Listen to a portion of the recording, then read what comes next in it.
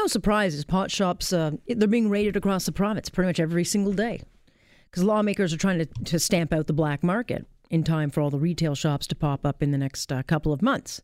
But it's kind of like a game of whack-a-mole. You know, you close one day, it's popped up right up the next. And busy week in Hamilton this week. They closed down a number of dispensaries. But there is a growing concern, and I've heard a bit of talk about this, certainly for those who rely on the medicinal side of marijuana. And there's a concern about those who are being hit, you know, those with medicinal licenses and court protection, you know, that have the ability to sell medicinal marijuana are getting caught up in these raids, which ends up posing a really big issue for those who rely on these particular products. Jack Lloyd is a cannabis lawyer and an advocate. He joins us now. Hi there. Hi, Alex. Jack Lloyd here. Let's talk. Thank you so much for having me on. Yeah, happy to have you on. What is the concern right now? What are you starting to see, or what are you concerned is about to happen? Well, there's a very real concern that some new powers granted under the Ontario Cannabis Control Act are going to be used essentially to infringe on the constitutional rights of medical cannabis patients in the province of Ontario, and especially within the city of Hamilton. So what is the situation right now? I mean, I know that they're trying to close down the shops that do not have the licenses. I get that. What is it in your situation where you've got outlets or dispensaries that have the permission to sell medicinal marijuana? How are they getting caught up in raids, or what is the concern? Well, as of yet, they have not been targeted by these raids, but the concern is that a medicinal cannabis dispensary is targeted under one of these raids, and what's called a closure order is issued against it. And so, pursuant to Sections 13 and 18 of the Cannabis Control Act, police have a new power to essentially put a new lock on the door. And the issue is that the city of Hamilton and the provincial and federal governments tried to do that already. And the Superior Court of Hamilton issued a ruling, essentially saying that they weren't able to do that until a full hearing happens on the constitutionality of prohibiting sick people from accessing their medicine through a storefront. So the real concern here is that should a compassion club that's in compliance with the court order be targeted, you end up in a situation where a variety of government actors may well be in, quite frankly, they might be in contempt of court. Yeah, but the problem with that is it takes years to get that before the courts. Would these facilities, these compassion clubs, do they not have special signage? Well, certainly they ought to be displaying the court order, and they ought to be making it very clear that they're only serving individuals in compliance with the court order.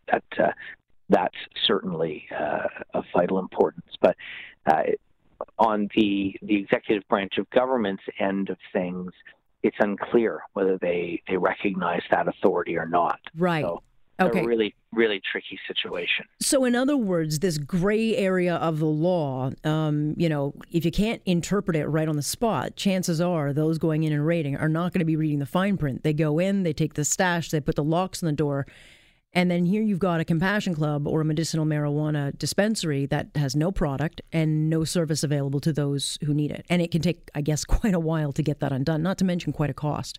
Well, certainly. And the most concerning aspect of it is that is explicitly contrary to the ruling from the Superior Court, essentially saying that, listen, our concern is for sick people who rely on this space to access their medicine, and we're not going to shut it down until we get a full ruling on whether or not forcing people only to access their medicine through the mail is constitutional. And so, but for the police to then change the locks and force that to happen without any process through the court poses a very serious problem, and B, essentially automatically infringes these people's right to access their medicine. So it's incredibly complex, but also incredibly simple, which is essentially that the police really ought not to be using this power, certainly within the city of Hamilton, against any medical cannabis dispensaries because of this court order. If they didn't like that court order, they should have come to court and overturned it, and they never did that. Right, but I get the sense, when the Trudeau government decided to do this, it was all done pretty half-assed, and I think we're starting to now see that there are a lot of challenges within, the rollout of this, and a lot of people and or businesses and or, those who use this particular area of cannabis, they're all getting caught in the middle, and we saw it with the impaired driving rules that are changed. You've got all these areas of law now that are new, but a lot of them are going to be charter challenged because a lot of them are just directly violate charter issues, but it would take so long to deal with these processes. So in the meantime, what are you hearing from the medicinal crowd? Because some of the stories that I am hearing is that it's getting very difficult to get your hands on product because A, shortage, and B, because, there just aren't enough dispensaries. Well, I think that's absolutely correct, and it's a really serious concern. Anytime that a sick person isn't able to access their medicine as a result of government regulations, really ought to raise some eyebrows. So that's very concerning.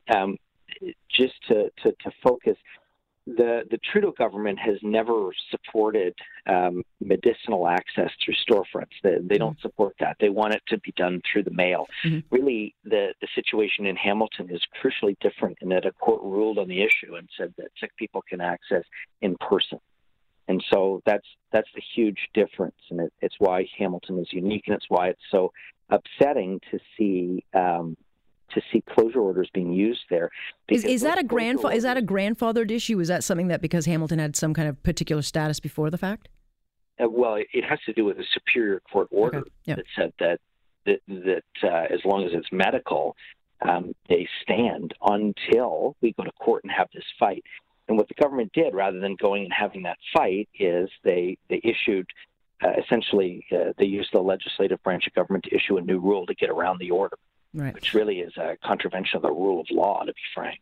I've got about 20 seconds, and I'm sorry because I'm up against the clock. What is then the next step?